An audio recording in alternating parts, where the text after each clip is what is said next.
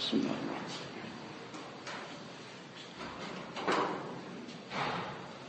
One misconception that sometimes people have in their minds is that it is the inside that only counts, the outside, it is not important, not something that a person has to really be concerned about. So on the one hand, it is true that it is the inside that is really what will count.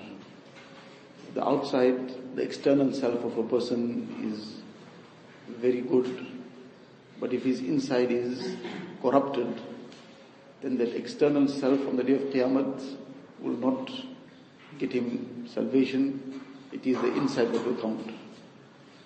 So on that note, that is indeed correct.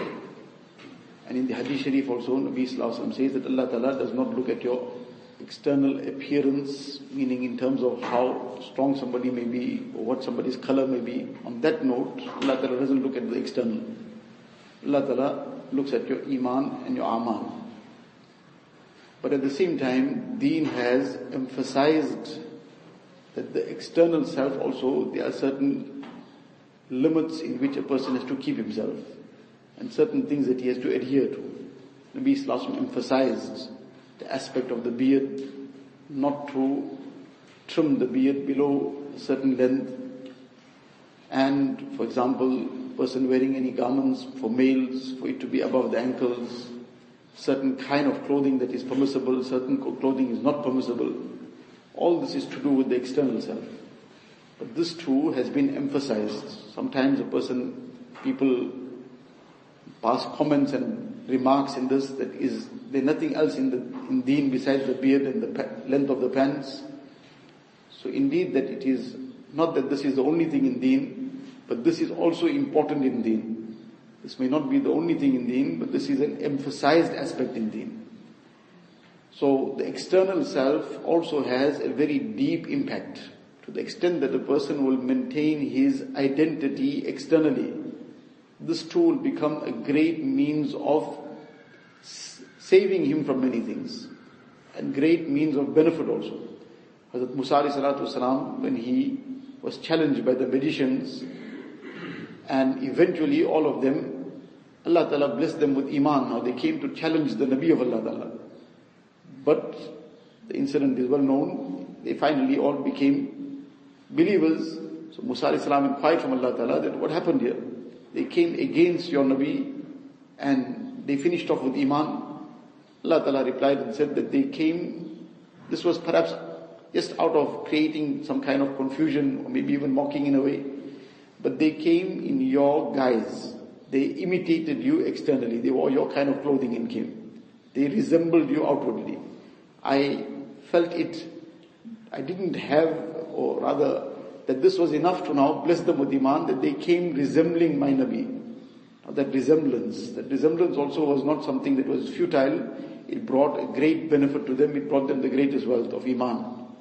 Hazrat Shaykh Rahmatullah Alayhi gives one incident of his, that he was once just landed at the station. It was an extremely hot day. And on this extremely hot day, he was very thirsty. One Sikh was selling some cool drinks on one corner on one table, all the bottles of cold drink or whatever. So he went to buy one bottle. So as he comes there, this person says, "Aage jao. Go ahead." So he says, "I want to buy. I didn't come to ask for free. I want to buy it. I'm paying you." So he said, "Chalo, yahan se, chalo." So he thought this person is very, very fanatical. He doesn't want to even see a Muslim, doesn't want to deal with a Muslim. So that is why he's not even prepared to sell him this cold drink. So in any case, he was very thirsty. He went through it because now it's not easy to just buy something. But this person didn't sell it to him. So in any case, he came out. After he left the station, there was somebody else, some sati of his, who was waiting outside. So when he started walking with him, he's telling him this Sikh seems to be very fanatical. This person doesn't want to see a Muslim, doesn't want to deal with a Muslim. Seems to be he's got hatred for the Muslims. I want to buy this cold drink. I was so thirsty, but he didn't want to sell it to me also. So the sati is saying that Acha hua, it's very good that he didn't sell it to you. He says, why? But see, that's bottles of cold, the bottles are whatever, but inside those bottles he makes his own homemade alcoholic brew and he sells in there. but he saw you, your appearance, he said, this is not a person that drinks this. So though he is asking to buy it, he doesn't know what's in here. He didn't sell it to you because he knew this is not for you. So this was the outward appearance alone that became the means that even by mistake this was not bought. In one moment it might have been discovered after that, what is it? But even by mistake to buy it also, that didn't happen. What was the case? The outward appearance. That person didn't know him from anywhere. So to always maintain this identity, wherever a person may be, whatever time of the year it may be, whichever place a person may be, but this maintaining the outward appearance, maintaining the identity, this too has a very deep impact on others, and it becomes a great protection for one also. Allah Ta'ala.